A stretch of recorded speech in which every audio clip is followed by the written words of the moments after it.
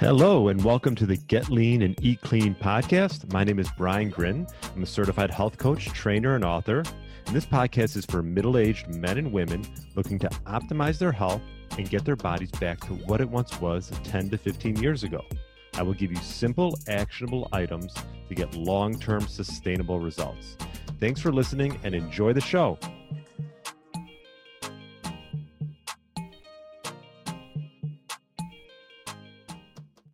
All right, welcome to the Get Lean, Eat Clean podcast. My name is Brian Grin, and I hope you had a great weekend. And today we're going to discuss how many carbs you should be eating on a daily basis. And this could obviously vary from person to person, depending on your goals. My carb intake has changed through the years, and I'll discuss that a bit as well. But, typically you hear on a keto diet that daily carb intake should fall between 30 and 50 grams of carbs, which is obviously not a lot. That's probably about 5 to 15% of your daily intake as far as food and macronutrients is concerned. I always focus with my clients on prioritizing protein. You've probably heard that a few times in my podcasts. But as far as carbs is concerned, the number can also depend and vary depending on your physical activity, also how insulin sensitive you are, and the degree of what's called keto adapted you are. So, and also how long you fast for and how long, if you fast a lot, you probably can get away with more carbs. But the bottom line is you want to feel it out and see, for me, I used to have actually a big salad with some type of protein in the middle of the day. And I actually found that it weighed me down a little bit. So I've changed it, and I sort of backload my carbs, any carbs that I have towards the end of the day. I mean, if you are having carbs, obviously you want to focus on whole foods. And I would say that would be a mix of vegetables and occasional fruit.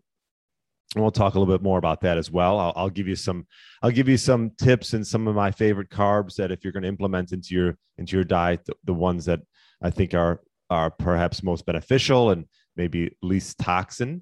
There are carbs that are can be toxic to some people.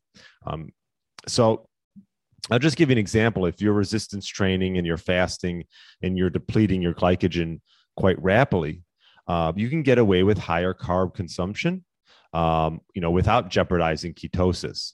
So, everyday consumption of carbs could fall anywhere between 10 and 30 grams, I would say. And on harder workout days, maybe you can up that to 50 to 100 grams and feel it out. So if you're doing, quite a bit of fasting and resistance training, you have a little more leeway if you want to up your carbohydrate intake.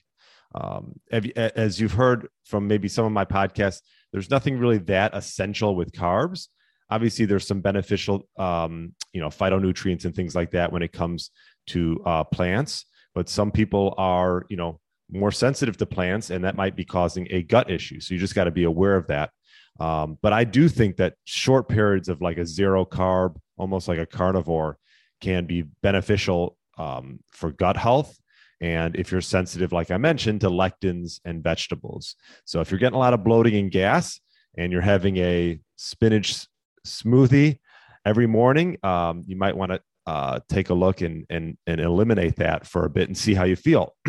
My friend Brad Kearns talks about that. He used to have a green smoothie and found a lot of bloating and gas. And so he had to sort of eliminate that from his daily routine. So I would say if you could stick with nutrient-dense nose to tail is ideal. And you can occasionally add in veggies and berries and even maybe some honey. Plant foods, you want to integrate strategically, for glycogen reloading, also to improve insulin sensitivity and to optimize thyroid and adrenal function. So sometimes if you are having a thyroid issue or, you're having maybe some adrenal fatigue, your cortisol levels are higher, perhaps you're under consuming in general, but you could be under consuming carbs as well. So you can play around with that. Some of the carbohydrates that I like to implement from time to time, avocados, obviously monounsaturated fats, a lot of potassium, high antioxidants and some, vitamin B6 and vitamin K. So avocados I like to have from time to time with eggs. Also, actually, I was playing around with honey as well, maybe in the evening, a little bit of honey raw. You want the raw organic, and it's, has a ton of antibacterial properties and can actually help with seasonal allergies. So maybe some raw honey from time to time. Dark chocolate, if you can get like 80% or higher cacao, that would be ideal, and from a good source. I do like nuts and nut butters. I will say I don't if I do have nut butters, I've been actually getting sprouted ones. But there, obviously there are some good nutrient profiles in that with enzymes and fatty acids and antioxidants and phytonutrients. So not all the time, and I'm not sensitive to nuts. So every once in a while I'll have that. You can add in some fermented foods, just for some healthy gut bacteria. This could be kefir or kimchi or natto or olives or pickles, sauerkraut, tempeh. So you get some good probiotics from that. Maybe some seaweed from time to time. I actually bought some seaweed and I've been eating that as a snack. It's a good source of iodine, vitamin D, vitamin B12, selenium, and omega-3 from seaweed. Occasional fruits, I would say, if they're in season, would be a good carb to add in every once in a while, preferably ones that may be a little bit lower on the glycemic index. This could be mainly the berries, but in-season fruits, not so bad every so often. And maybe some sweet potato or squash. Those are what I would call less toxic and high antioxidant and some anti-inflammatory, immune boosting, and gut health properties in there as well. So there are some plant foods that you can add in. I would just add them in strategically. And from time to time, I like to backload towards the end of the day for me, and like to stay fairly low carb for the rest of the day. So with fasting as well. So hope this helps as far as how many carbs to eat. Play it out, see how you feel. And let me know. I'll be curious. Write in the comments below how many carbs you implement into your life and what are your favorite ones. So hope this helps, and hope you're enjoying all my podcasts. Feel free to, subscribe to YouTube. I put them all on YouTube, and also on iTunes and Spotify and all the major listening devices. So thanks so much for listening, and I will talk to you next time.